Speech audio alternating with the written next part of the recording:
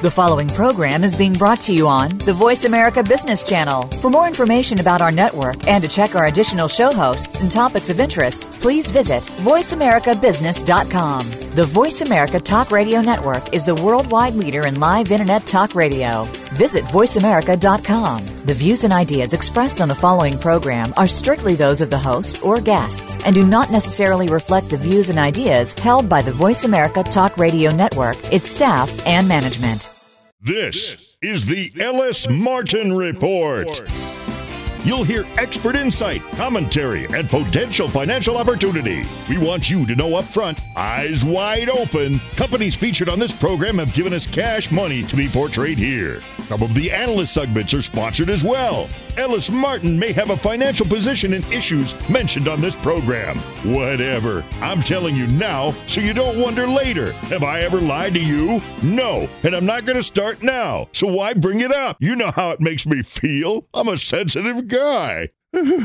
I'm the announcer for the Ellis Martin Report, and I'm okay with my feelings. Okay, on the web, find us at ellismartinreport.com. Here's the host of the Ellis Martin Report, Ellis Martin.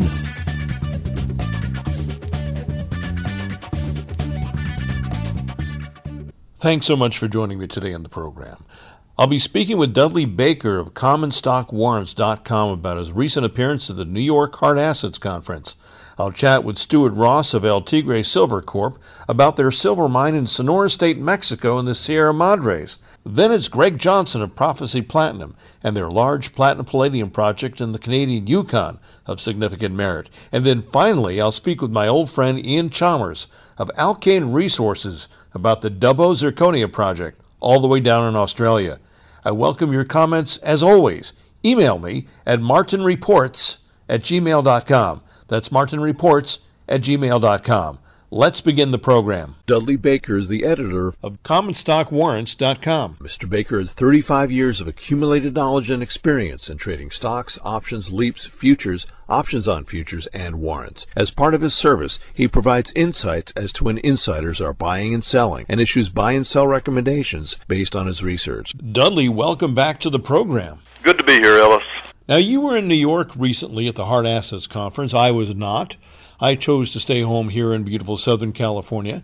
I heard that not too many companies were exhibiting at the show. That seemed to be the case, but according to other sources, the attendance was the same as usual. This was probably the lowest company turnout that I've seen, and maybe there was only 30-some-odd companies, which sounds unbelievably low to be putting on a show. But it seemed like there was a lot of retail participation, meaning investors that showed up. I was asking the promoters of the event, so the Metals and Mining Group, so they had like 1,500 people that were pre-registered. They estimated that there was probably 900 to 1,000 in the room when Ron Paul did his speech. And that was cool, and I was standing in the back of the room as well for a good while. So that was a pretty good turnout. I was really surprised, expecting the worst, but it turned out better. So hopefully those companies that were there got some good retail participation and some good visits. My role this year was just it was totally different for me. Got to moderate the second afternoon for about three and a half hours. That was really a cool opportunity for me. Do you know if the attendees were there to see speakers, people like yourself or Dr. Paul, or are they really wanting to know who was coming out in this crazy market to hawk their wares with regard to the 30 or so mining companies presenting? Yeah, that's tough for me to get a handle on there. You've always got a few people that are walking around and literally all they're looking for is the little souvenirs that they can pick up. You know how that is? Companies have pens and pencils and ducks and doily kind of things sitting out there. I saw a couple people like, what in the hell are they doing here?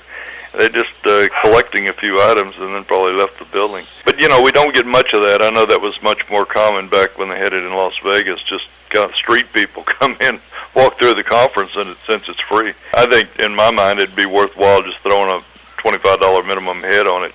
Most of us probably would not mind paying. But that definitely keeps the riffraff kind of out of the building. It was a good group of people. I chatted with a lot of people and spreading the word on kind of the new extension of my services. It was cool. It was productive. And I think everybody that was there came away with a good feeling, which was the main thing. So I know when I was leaving the building the last afternoon, again, the promoters of this event, there was a group of them standing to the side, and I went over, and they were pleased at the conference and how it all went. Usually when we go to a conference of this sort, we take attendance into consideration when judging the future of the market. Is there hope? Can we make that statement? What I take away from is that whether it's my view and Rick Rule was on the podium and a lot of the other guys in the business, the recognition that this is literally a big sale going on here, like we're a Bloomingdale sale or a Macy's sale. And the question is there going to be further markdowns? In other words, does this marketplace have further to go to the downside? Nobody was saying that we were at the bottom, at that time, because it's just a challenging time and nobody's willing to stick their neck out and make that claim right now. But they're all very optimistic that this whole sector is going to come back. And I think that's what we all have to take away from this, is that as investors in this sector, is it over for good? Or should we still be seriously looking to invest more monies and take advantage of these discount prices that we're seeing today? And that was the message, that basically everybody is looking to take advantage of these opportunities and trying to be very selective, looking for those that have got some cash in the bank. And it's almost those really small companies that, let's just say, a pure exploration play. Those are going to be the ones that are going to be a little bit more challenged, I think. You're sure not going to be able to raise money in this market environment.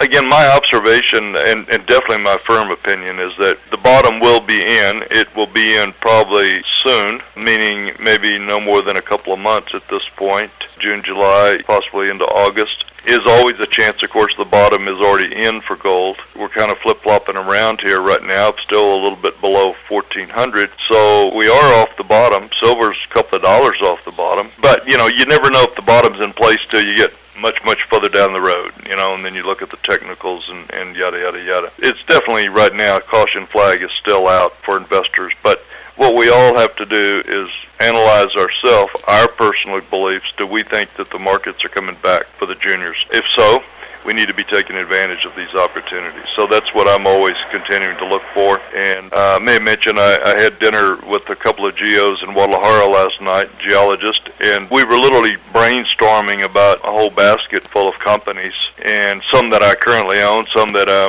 have a little knowledge of, but it's like more sitting there thinking, what do you think about this? What do you think about this company? It was a really cool experience, and so I picked up a couple of good ideas that I'm going to do my own due diligence on, but companies that have got some cash and some great properties. And this is going to be the key, is like, if you're looking to buy anything now, we're going to have to get much smarter and more selective in case these markets do challenge us a little bit more to the downside. Let's all get smart here. So I'm excited. It was a fun evening in the city. Now, I understand you went out to dinner with some of the same folks we went out to dinner with 2 years ago. And maybe I'm speaking out of school here, but I understand not any one person is picking up the check anymore. No, it was a rather conservative event. Let's put it all in perspective. We know every aspect of this resource business that people are being challenged. Whether you're a newsletter writer and you're losing a few subscribers, whether you're a company that's having to maybe cut back some staff and lay off some people, in the same way when you go to these conferences. But the observation was this year is that in past years, Ellis, where you and I have been together in New York and San Francisco and frequently invited out by a group and somebody picks up the tab and nobody's greatly worrying too much about the dollars, This year I ended up, it was a group of 5 of us, 3 CEOs from 3 of the companies, and companies that I'm very familiar with, and 1 investment relation gal, and myself. So there was 5 of us, but we did not go to the fancy exclusive restaurants, which we didn't need to do. But it was a much more conservative, very nice restaurant we went to. But the message was everybody's watching their dollars this year. And let's face it, that's not a bad thing, but it's just an awareness that we're just not throwing money away anymore. And in this case, even though there was only 5 of us, not one person picked up the bill. This bill was split 3 ways. The 3 CEOs said, hey, let's just divide it by 3. In the past, you'd have probably never seen that, But again, running a business, we all have to get smart, whether you're in the mining business or any other kind of business, and manage those funds. And when the business is lean and mean, we've got to get lean and mean and make some sensible decisions. So I fully respected what they were doing, and of course I'm always willing to throw in and pay. I'm not expecting anybody to give me a free ride. If somebody wants to, that's fine, but never anticipate that taking place. I love the camaraderie to go out with a group, and always either sometimes I'm picking up the tab or definitely willing to chip in. Anyhow, it was a good group. But again, the tone of the individuals, you can tell everybody is, I guess fearful would be a good word, because it's the fear of the unknown, you might say. We don't know if the markets have got a lot further to go to the downside, and if so, what's going to happen to these share prices, Obviously, they'd continue to get a little worse. Nobody wants their company to get beat up too much, so it was almost the fear, but more the fear of the unknown. I think everybody's fully optimistic their companies are going to come back. How long is this going to take? So definitely a different event. That's fantastic. What do you have on the horizon? What do I have on the horizon? Well, I tell you, I'm still spending a lot of time, just to toot my horn here, on the common stock warrants, where we're actually have expanded the warrant database coming into the United States markets with all the banks and restaurants, oil and gas companies, a lot of different opportunities with the long-term warrants. So I'm finding a lot more news. Almost every day there's an announcement, of a company, new listing and warrants, and the question is that warrant going to trade or not? And so over the last couple of days, added a few new warrants to the database here in the United States. And it's a little more time consuming than it has been in the past, because we basically tripled the number of warrants that we're following now, and to stay on top of all this. And it's fun, and we've greatly diversified the business now. If those listening are not familiar with what the heck I'm doing, you can just now kind of go to commonstockwarrants.com, and we got all of the warrants trading. Yeah, my observation that, again, I think is pretty interesting is that so many of the companies in the United States now, these warrants will go out to almost 5 years. A lot of the banking warrants go out to 2018, 2019. Several of the new companies that we've just recently added, there's tech companies, there's a broadcasting company that's got a warrant, 5-year warrant. So most of these new ones are all 5 years. I think what we're probably going to see at the end of the day here is, once the cleansing is over with the metals, I think there's a decent chance we're going to have the financial markets in the United States continue to rally after probably a pretty good pullback, but we'll continue to rally. And all those books that we heard about years ago, that Dow 20,000, Dow 25,000, that may come to pass.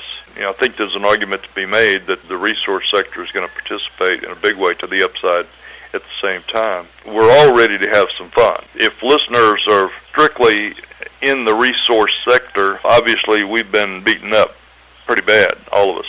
If warrants are of interest to you, you can sure diversify out to a lot of different industries and sectors here by looking for some really interesting companies with long-term warrants that could really skyrocket in price. I'm seeing a lot of them that I deem to be undervalued just looking at the number calculations. So pretty interesting stuff. Well, Dudley, it's always a pleasure to speak with you. Thanks again for joining me today on the program. Great to be with you, Ellis, always. Thanks. I've been chatting with Dudley Baker of commonstockwarrants.com. Listen to the segment again on the podcast page of our website, ellismartinreport.com. Subscribe to our news alerts. When one of our sponsor companies puts out some news, you'll know about it fast. Register at ellismartinreport.com. That's ellismartinreport.com. The following segment is sponsored by El Tigre Silver Corp., trading on the TSX Venture Exchange under the symbol ELS.V and on the OTCQX as EGRTF. El Tigre Silver Corp. is focused on silver exploration and development in prolific Sonora State, Mexico. Find them on the web at eltigresilvercorp.com. I'm Ellis Martin. Join me now for a conversation with Stuart Ross, the president of El Tigre Silver Corp. Stu, welcome back to the program. Thanks, Ellis. Always nice to be here. Now, we haven't talked in quite some time, a couple of months. There's been some new developments down there at the El Tigre project near Hermosillo. That's correct, Ellis. We've completed our 2013 drill program, drilled 4,862 meters. The assays are coming in on a weekly basis. We have, I believe at this stage, 11 holes out of 38 that have not been reported. The 11 holes will be reported over the next 2 weeks. Progress is being made as well with the data from the drill holes on our 43101 update. So you've done a bunch of work outside of the tailings, which, by the way, the tailings are what you're going to use to go into production hopefully next year. And you've got a lot of property, 431 square kilometers, as I recall. How much of that will you be drilling in the near future? Of the 431 square kilometers, we have an area of 1.5 kilometers of strike length, which is what we've been focusing on. The 1.5 kilometers is the actual workings from the old mine, 35 years of production. There's another 3+ kilometers of vein system to the north of it that's been explored but not mined. So we have a total of about 5.3 kilometers of strike length. 31 square kilometers, Ellis, is 15 kilometers by 25 kilometers in area, so we're not using a lot of it at this stage. You're just staying within basically what was the previous mine. You're going in more depth than they could decades ago with the technology that was available at the time. That's correct. We are, in fact, drilling in an area where the previous mine was. We focused in the last year on the southern 1.2 kilometers of that area, and we have drilled, as I said, our last program just finished here in 2013 for just short of 5,000 meters. That will give us no more than 50-meter spacings over the 1.2 kilometers. That allows us to build a block model and produce a resource in our 43101 that's being revised. Now, that revised 43101 is going to include the tailings, are they not? Yes, we have in fact determined that we will also include the tailings. We'll produce a different report for the tailings. The tailings will in fact be a reserve with pre-feasibility being done. At this stage in the game, we are in fact doing the work necessary to produce that report. The work has not been completed, so we don't currently have a pre-feasibility, but it will be something that we're working towards in the revised 43101. And you expect that, as I recall, to be completed more or less around the end of June. That's correct. We've been having weekly conference calls with the engineering firm that's producing the block model for us, and we're still on target. Timeline is still the same, the end of June of this year. Now, we're speaking to you in Vancouver right now. You're in Vancouver and I'm in Los Angeles. But by the time this airs, you'll be back in Mexico. You spend quite a bit of time there. Why is that? It's necessary to be in Mexico because that's where the project is. The work that goes on here in Vancouver is administrative in nature and it's investor relations in nature. I don't need to be here for that, and I would rather be in Mexico because there's a lot more going on there. We have a camp with, as you and I both know, some great food, so I like going back for that. But there's lots of work to be done back there as well, both in the office in Hermosillo and at the camp at El Tigre. That's funny. I've lived in the southwestern U.S. for well over 35 years now, and some of the best Mexican food that I've ever had is at the El Tigre camp. I mean, how many mining companies can say that? It is amazing. I love it. That's one of the reasons I like to go back, but I'm being facetious. The real reason is because that's where the work's being done, so that's where I need to be. Well, your background is basically in finance, and you're a numbers guy. You're not an engineer by trade, but I've got to tell you, out of many of the companies that I've become familiar with, it's hard to find the president of the company or the chairman on site as much as you've been. Well, I appreciate the comment. I still think that's where the work is. If that's where the work is, that's where I have to be. Now, talk about some of the grades you've been recovering over the last few months. I understand the feasibility study's not complete yet.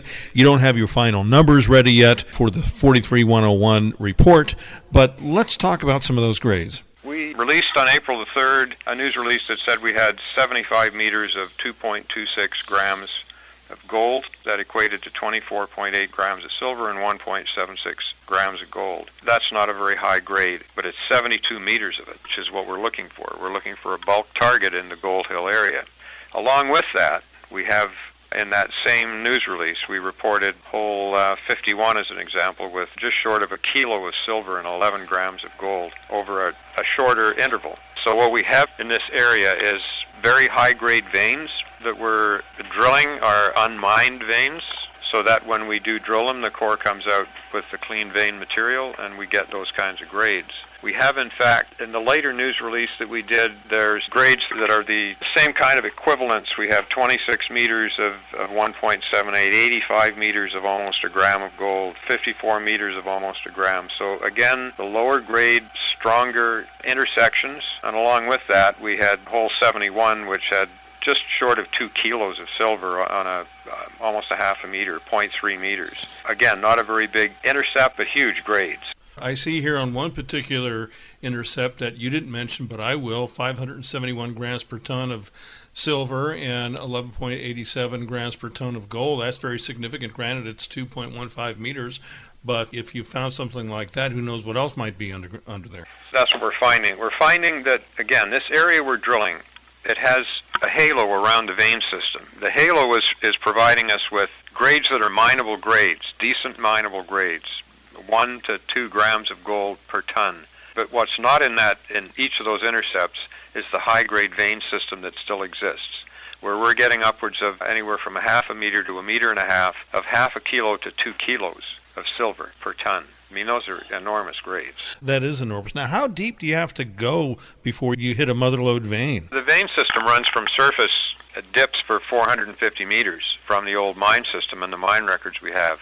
We don't go any deeper than 220 meters. 700 feet equivalent, if you like, is where we're looking for the ore body. We're looking for it in that area so that we can, in fact, open pit when the time comes for us to mine it. If we go below 700 feet, below 225 meters, an open pit becomes problematic, so we don't drill below that. That's not to say that the vein doesn't go below that, because the vein through the old mine records shows 450 meters, 1,500 feet of depth. That's for another time down the road. You plan on this being an open pitable project for the foreseeable future, and you intend on using funds from the tailings, which you expect to go into production in the near future, like we discussed, to fund the larger El Tigre project down the road, correct? That's correct. We're hoping and expecting that the results that we get from the tailings, from producing the tailings, will give us the resources we need to continue the project, both from a drill perspective and also an expansion perspective.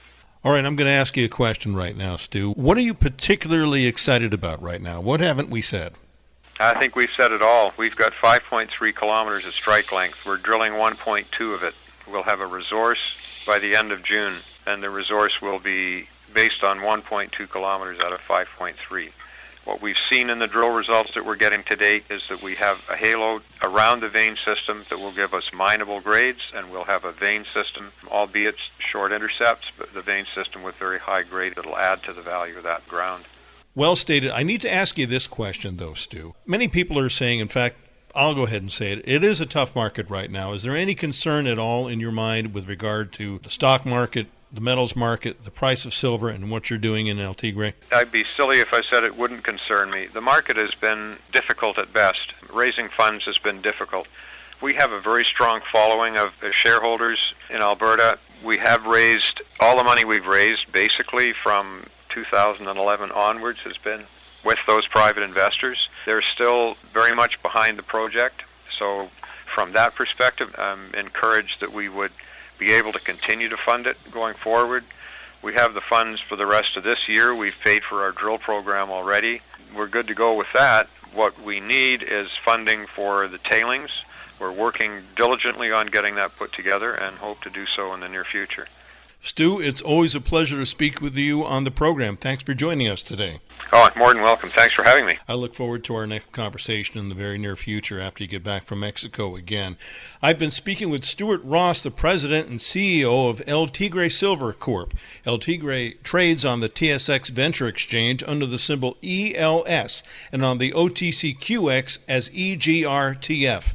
Their website is eltigresilvercorp.com. Find their logo on the homepage of our website, ellismartinreport.com, and listen to this segment again on the Ellis Martin Report in its entirety, downloadable on iTunes. This segment has been sponsored by El Tigre Silver Corp, trading on the TSX Venture Exchange under the symbol ELS.V and on the OTCQX as EGRTF. El Tigre Silver Corp is focused on silver exploration and development in prolific Sonora State, Mexico. Find them on the web at eltigresilvercorp.com.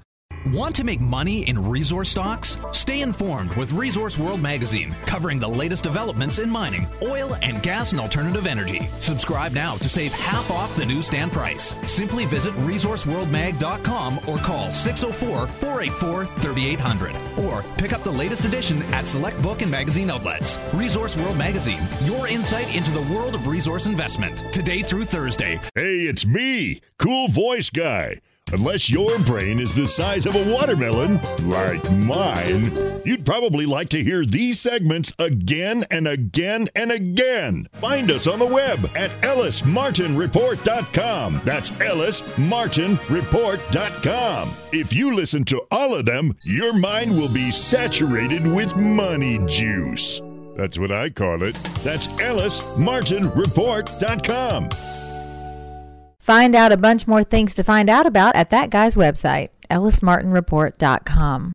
I'm Ellis Martin. In this segment, I'm speaking with Greg Johnson, the president and CEO of Prophecy Platinum. Prophecy Platinum trades on the TSX Venture Exchange under the symbol NKL and on the OTCQX as PNIKF. Prophecy Platinum is a mining company focused on the acquisition and development of platinum group metals, PGM projects, in politically stable, mining-friendly jurisdictions. Prophecy's 100% owned Wellgreen property is one of the world's largest underdeveloped nickel sulfide projects with a very unique platinum and palladium resource that creates very compelling economics that you'll hear about in this interview. You'll also hear about Prophecy's near-production Shakespeare project, a nickel project near Sudbury, Ontario.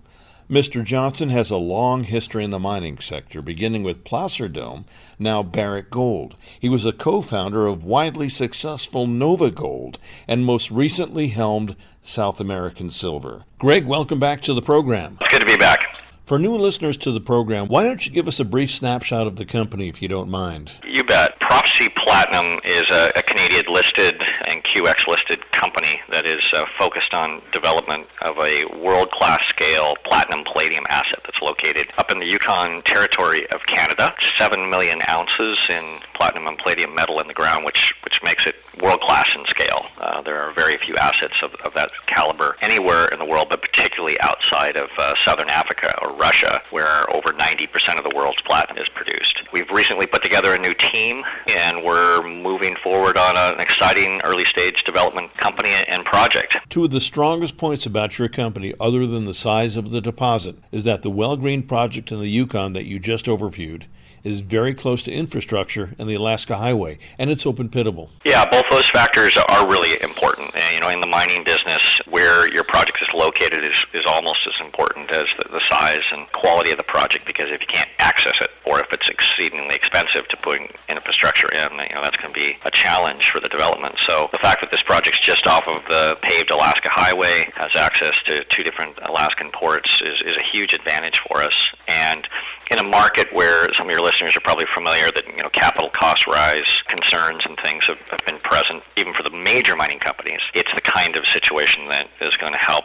us allow the project to move forward without these massive cost estimates in terms of building the project. And we think this is the type of project that the mid-tier and larger mining companies are going to be particularly interested in going forward, because it's going to be modest sized in terms of capital investment, but has the potential to be a very significant producer. In fact, our estimates are that this could be one of the largest producing platinum palladium mines in North America and one of the largest in the world. You believe you have double, if not triple, the assets that you already have. Pure speculation on my part, of course, but you're going to be drilling to see what else you might have in the immediate area. Yeah, we're pretty excited. Our team is a technical team, strong in the geology side as well as the engineering.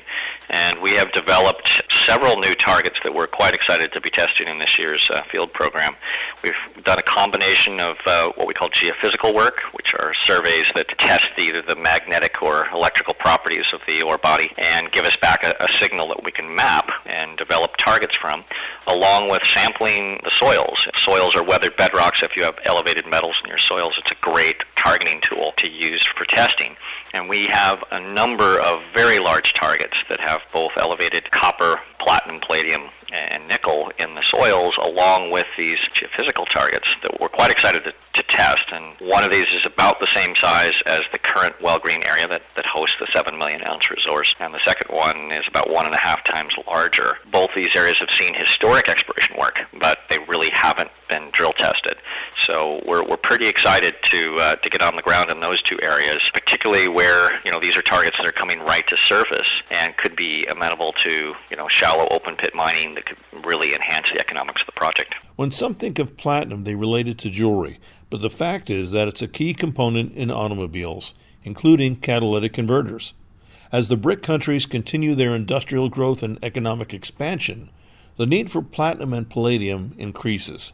And as long as men and women walk this earth, there will always be automobiles. Yeah, that's the single largest segment of use for both platinum and palladium, particularly palladium, which is it's been in the news here recently. It's up probably more than 20% if you look back over the last year or so. Certainly outperforming both platinum and gold, gold has particularly been relatively flat. Almost 70% of our palladium goes into catalytic converters for gasoline engines. It's typically a mix between platinum and palladium. Yeah, these two metals, very strong growth profile, largely driven off of growth in automobile sales, particularly in the BRIC countries, the growing development world. And we're looking at, with increased environmental regulations in those areas and concerns about pollution, that they'll probably be bringing their concentrations of the platinum palladium metals up in those catalytic converters to be more similar to North American standards. So, if you look at the trend, increased growth in demand for platinum and palladium has really been in place since the early 1980s, almost year on year. The interesting thing about these markets today is that with so much of the production concentrated in southern Africa and Russia, we've seen that the mining supplies basically peaked in 2005, 2006 for these metals, and has been on significant decline since that point. So it really sets this market up for investors to have the opportunity that there may be significant price increases in the metals, and of course increasing underlying metal prices will mean higher prices for the equities in the market at some point. Let's address those members of our audience that have lost money in the sector, the market, gold and silver, and those that have been watching metal prices decline as of late. Why should we presently take a look at platinum and palladium, and specifically your company, Prophecy Platinum, as a potential investment opportunity now? Well, I think the context to always keep in mind when looking at the mineral sector is that it is a cyclical industry, which means that we go through these waves of demand and price increases and equity increases, and then we'll often go through a period, not just in this sector, but almost any sector, where if you perform at the very top of the performance ratings for any given sector for several years, you'll often see a period in which money is taken out of the sector and rotates. And at this point, if we look back and we use the gold sector as an analog, the prices today for the mining companies versus the gold price itself are near decade level lows. We last saw these kind of prices on a gold miners versus gold basis in 2008 during the extreme market crash conditions, and back in 1999 when gold hit its low at $250 an ounce. Now, platinum and palladium have tended to track with gold in a broad sense and bottomed in 1999 as well, and of course were hit hard during the 2008 crash. And if we compare the platinum miners versus metal, we see a very similar pattern where even though platinum and palladium are up 20+% if we look back over the last year or so, the platinum miners themselves have seen their prices cut in half during that period, so reflecting this kind of pulling of money out of the sector that you referenced earlier. The opportunity, I think, is when you see these kind of extreme levels of valuation, this is the time for longer-term investors to be picking away and putting money to work at levels that are extreme undervaluation points and that are likely to turn as we see sentiment shift, because at this point these things really start to become very, very undervalued and are likely to start to attract capital back into the sector at these levels in the hopefully relatively near future. You're not necessarily looking for any special attention to the sector. You're simply saying that the value of the stock most likely doesn't reflect that value of what you have in the ground, and at some point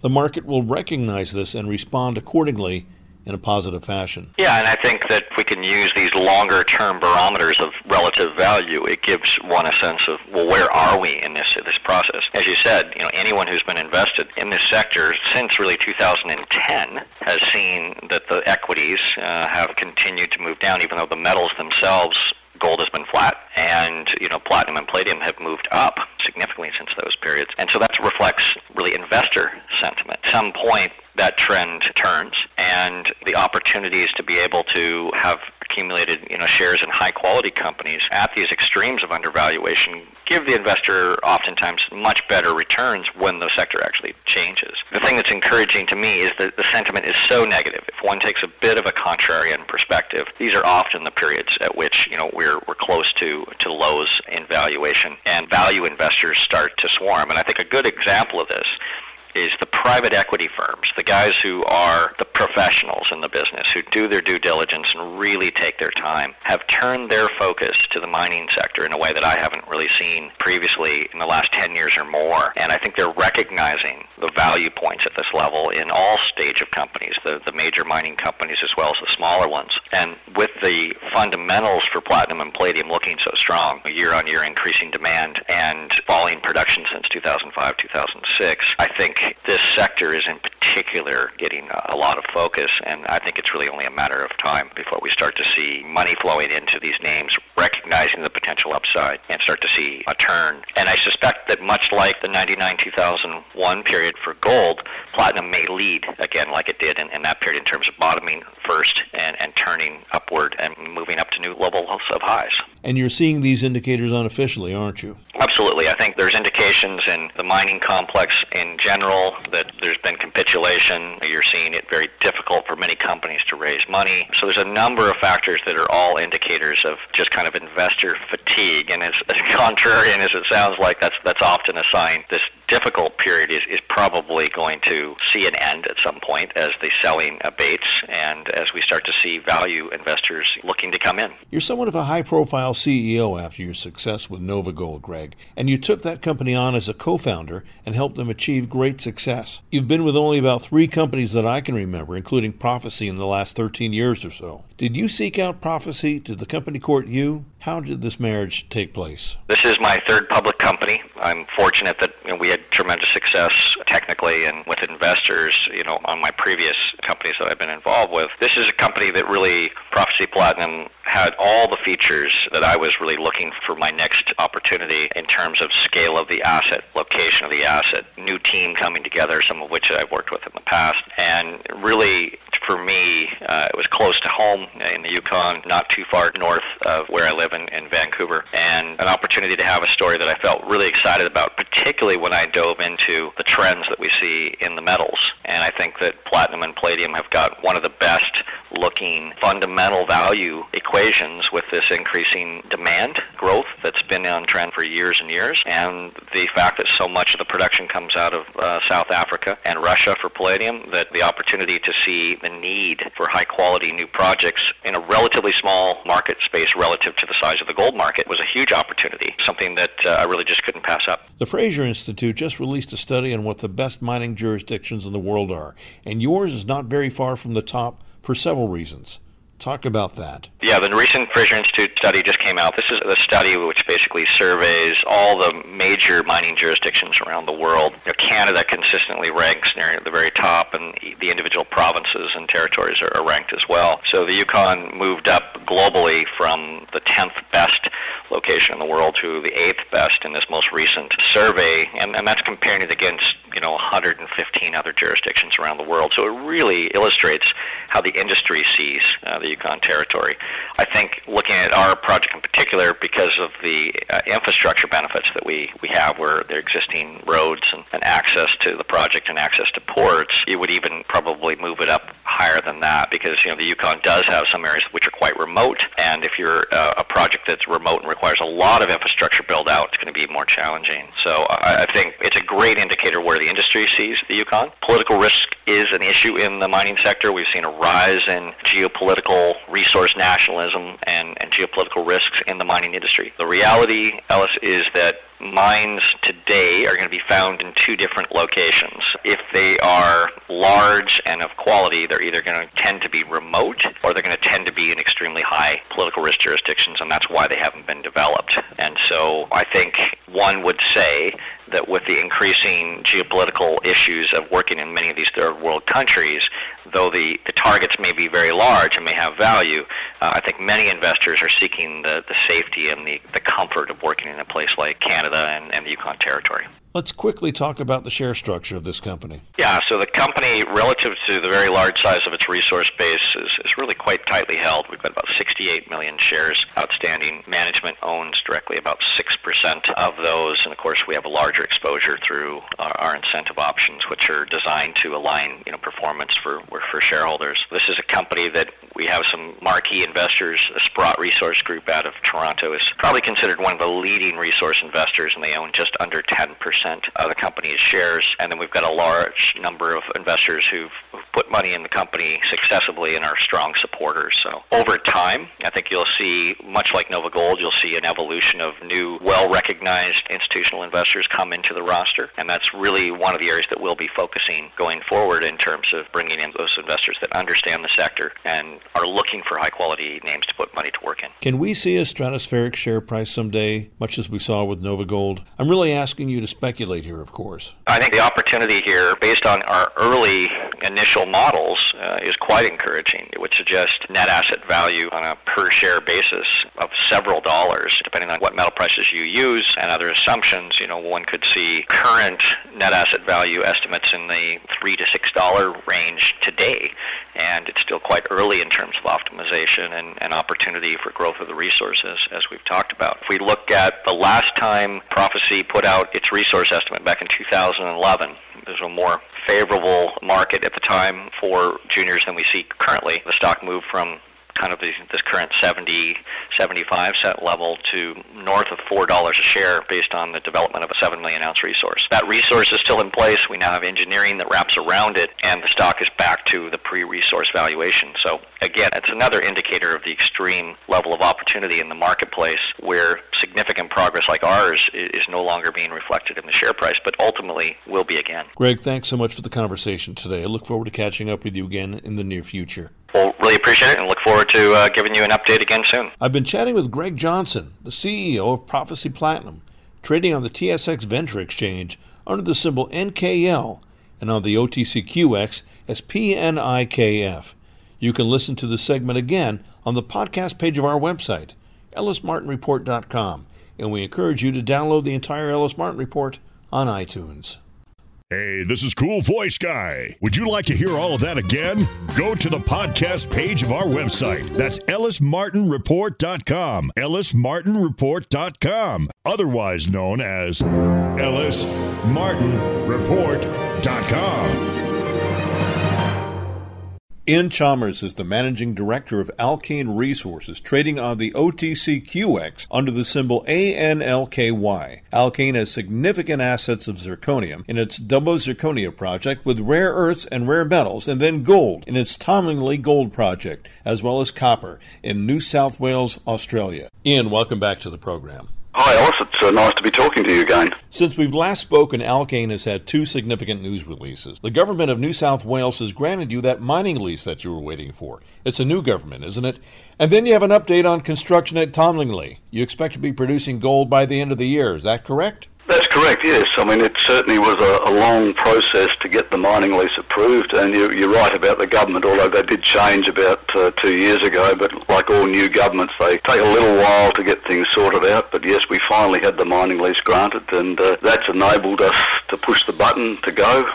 We virtually started the construction work immediately after we got approval, and relatively short timetable to get the project up and running. So by the end of the year, certainly in December, we'll be commissioning the plant and should be fully producing gold sometime early in the new year. So it's going well. Any chance that can happen sooner? I'm sure you're being conservative by saying you expect to begin producing gold by the beginning of next year, allowing yourself some extra time. But if you already have shovels in the ground, who knows? Yes, I'm always a bit cautious. The engineers assure me that's the timetable, and I have to be guided by their opinions. And yes, it'd be great to do it shorter timetable, but I think realistically it's still about probably 10 months, 11 months to construct and then get it up and running. Now, from what I read, you're extending your mine life at Tomlingley from 7 to 10 years. Is that true? Yes, it's heading in the right direction.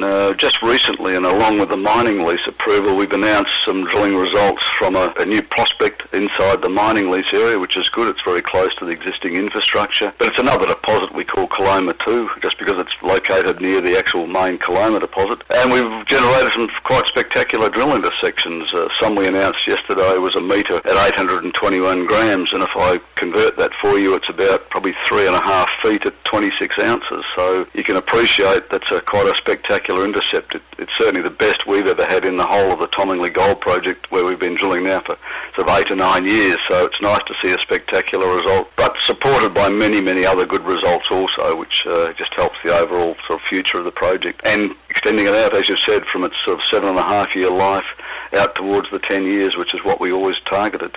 That's almost an unbelievable amount.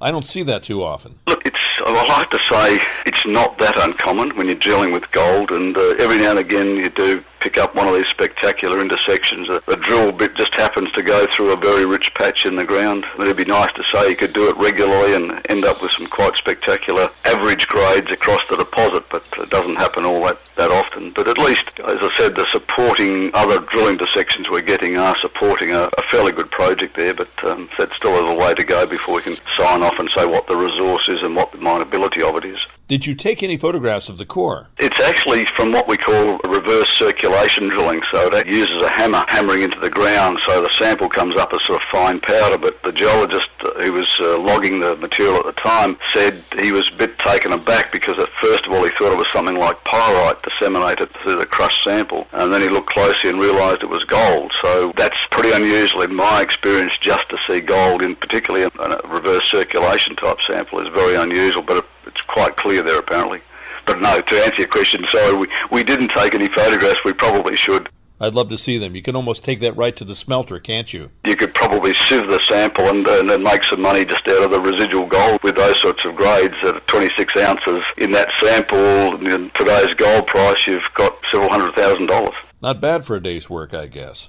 It'd be great, yeah. Just love to think you could do that all the time. Instead of having a mining operation, a processing facility, we'll all get out there with our shovels and dig our way to glory. That's almost how it was done back in the Old West in the 1850s here in California. No, absolutely. I think worldwide the prospector activity and the 1 in 1,000 or 1 in 10,000 prospectors that made it good probably had one of those situations where he sunk his shovel into something quite spectacular and made his fortune. So unfortunately we tend to be a bit more systematic these days and do things and spend large amounts of money getting large deposits and building large processing plants and doing all that, but perhaps the good old days sometimes are better. Well, no matter what the share price seems to be for gold stocks right now, you're headed into production. You'll have a market for that gold right away. That will bring revenue into the company. Not many juniors can say that at the moment. No, absolutely, and you're right. I mean, it was always the target with this project. We knew it was never going to be a large gold operation, but at 55,000, 60,000 ounces a year, it'll generate something like 30 million a year cash flow. And if we do push it out from the 7.5 years to 10 years, that's a nice, consistent, steady stream of income. It keeps us out of the need to go back to the market all the time to keep generating funds. So it'll be a very good, and as we call it, a bread and butter business for us while we look towards to developing the bigger Dubbo Zirconia project. Well, we have a depressed market, so to speak, for precious metals, although compared to several years ago, bullion is still indeed high. We're seeing elevated prices for platinum and palladium. Car sales are up here in the great state of California, the world's 8th largest economy. In fact, they're booming. This has to be a great sign for companies slated to produce base metals, rare earths, rare metals, zirconium, and a host of other minerals. The economy may be turning around here in the U.S. Yes, I mean, that's certainly the vibes we're getting also. We're hearing that there certainly is some signs of life and starting to rub off through the consumer profiles and what's coming out. And you're right, I mean, across the board, the metals that we're interested in, mainly the zirconium and the rare earths, have been really quite low for 12 months now. They've taken a real hammering. But it's very important going forward to see the US economy rebound, because there's no doubt it's one of the most important economies in the world. And you're right about things like vehicle sales. I mean, one of the major uses of zirconia is that it's a ceramic that sits in the car exhaust system. It's that bulbous thing down towards the back end of your exhaust, and that uses about 0.5 kilo of zirconia ceramic, and it's an integral part of the emissions minimisation. So we're very happy to see see car sales starting to pick up, because that'll flow on back into the guys that manufacture the auto catalysts and hence come and consume zirconia, which we produce. So it's all good to see, and it's all good to see a little bit of, I guess, vibrancy starting to come back into the world. You haven't really experienced any sort of recession in Australia, have you? No, but it's been mixed. The politicians love to talk about a two-speed economy here, and they've got the general mining industry, the resources sector is really booming along and has been for 5 or 6 years. The manufacturing side of the country has been very depressed. We have great difficulty competing with Asian imports and those sort of things. So that's taken a bit of a hammering. So I guess overall, though, the country's come out pretty well, really supported by the resources industry. I do shudder to think what it would have looked like had we not had that very vibrant resource industry. So everything that you'll be producing will go offshore? At this stage, yes. We really have a very limited market here for what I call these exotic metals, the sort of things that they're made into. The Australian manufacturing industry is quite small. We've traditionally tended to buy things in from the US, China and Europe, and so that's where our product goes. It goes off to where those metals are consumed. And in a sense, no matter what the economy is doing around the world, all of that offtake is spoken for in advance, isn't it? It is. Certainly we're still working on the zirconium side, particularly because we've changed our strategy slightly. We were encouraged 2 years ago by a large Asian group to look at producing a product called zirconium oxychloride. And the reason for that was that China currently supplies about 90% of the world's zirconium oxychloride, and this particular partner was seeing rapid escalations in price, restrictions in supply. So they came to us and said, look, you've got a very large resource that's not related to zircon, which is the normal precursor to oxychloride, and would we look at it together with them and to develop a new source? Now, we've gone down that path, but at a point now where in the last 6 months we've seen the zirconium oxychloride, really the price, the demand for it collapsed dramatically, and so we've now reverted back to our original concept, which is to produce other zirconium chemicals, and the zirconias, particularly the high purity zirconia, which we produce from our standard flow sheet. So that's the only area where we probably changed our model in terms of sales in the last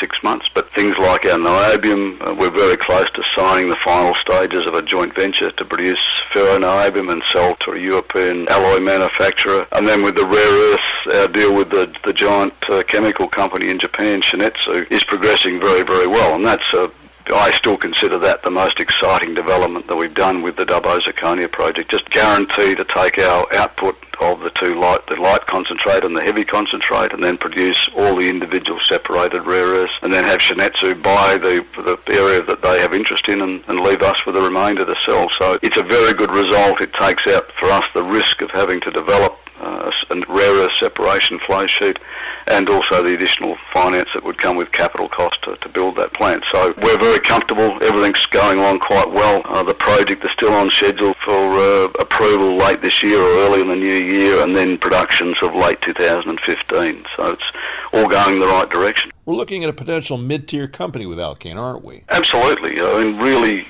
when you look at Alkane in, say, 2016, 2017, we'll be generating cash flows in the order of 250 million Australian dollars a year from Dubbo project, another 30 million a year from the gold project. So, we'll be in that spectrum of 250 to 300 million a year, and that certainly will change the character of Alkane and set it up to be a strong company going way into the future. Now, it's quite obvious that I'm talking to the president of an Australian-based company, and this is an overseas interview, but Alkane actually trades in the U.S. on the OTCQX under the symbol ANLKY at pretty much a ground floor share price. I'm speculating when I say that, and you would be too. But the opportunity would be now to really capitalize on your investment as a new shareholder. Of course, there will continue to be opportunity as you roll out into production. But again, the best opportunity is probably right now when the market in general is potentially very undervalued. I completely agree with you. Yes, we believe we've got to the bottom. We've really had sort of downward trend now for 6 months on the Alkane share price, and it's been bouncing around that level now at around 60 cents Australian. That on the OTC would be probably $6. But it's been bouncing around that level now for some time. And when you look at the assets the company's got, I mean, just in cash and our tradable shares, we've got something like 45 cents of value there. So if you take 45 cents from 60 cents, and then you look at the value in the Tomingley Gold project and the enormous value in the Dubbo Zirconia project, it's a very cheap price at this point in time. I guess that's one way to summarise it. And there's no reason not to speculate that when eyes and ears get back into this end of the sector again. You could be where you were a year and a half ago, almost 2 years ago, a $26, $27 a stock here in the U.S. Yeah, correct. I mean, that's right. I mean, basically, that's what we think. We understand the market dynamics, and there's a lot of concern. And I guess people get very conservative in these type of markets and look more at risk factors, and the risk factors they'll apply to us are genuine. We've got 2 years to get the main project up and running, so there's 2 years to go, and who's going to be sure what happens in that time. But really, the downside to the Alkane value right now is pretty small, and the upside is enormous. And certainly, we would believe that sometime going into the new year, the company should be significantly re-rated. Well, the fact remains it's basically supply-side economics. You have the supply, the demand is always going to be there, and the supply may never actually meet the demand. And there's really nowhere to go but up. That's something you can't say, but I'll go ahead and say it. Okay, thank you. I'll agree with you then. Well, Ian, once again, it's been great having this conversation with you. Thanks so much for joining me today. I look forward to speaking with you again in the near future. Thanks very much, Ellis. Appreciate it, as always. I've been chatting with Ian Chalmers, the CEO and Managing Director of Alkane Resources. Alkane trades in the U.S. under the symbol ANLKY. Listen to this segment again on the podcast page of our website, ellismartinreport.com, and download the Ellis Martin Report in its entirety on iTunes.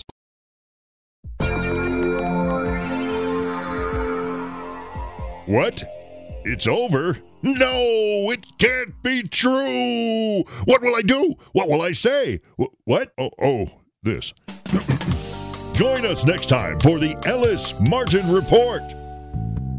Remember, this is actually one of those paid programs where companies and individuals pay us to let you hear all about themselves. Then they run right back to work and get jiggy with getting busy. Remember, invest at your own risk. Get more of these powerful programs free on the web at ellismartinreport.com. The Ellis Martin Report is a unit of Big Sky Productions Incorporated. For Ellis Martin, this is Cool Voice Guy. Ciao, babies. Thanks again for listening to the preceding program, brought to you on the Voice America Business Channel. For more information about our network and to check out additional show hosts and topics of interest, please visit voiceamericabusiness.com. The Voice America Talk Radio Network is the worldwide leader in live Internet talk radio. Visit voiceamerica.com. The views and ideas expressed on the preceding program are strictly those of the hosts or guests and do not necessarily reflect the views and ideas held by Voice America Talk Radio Network, its staff, and management.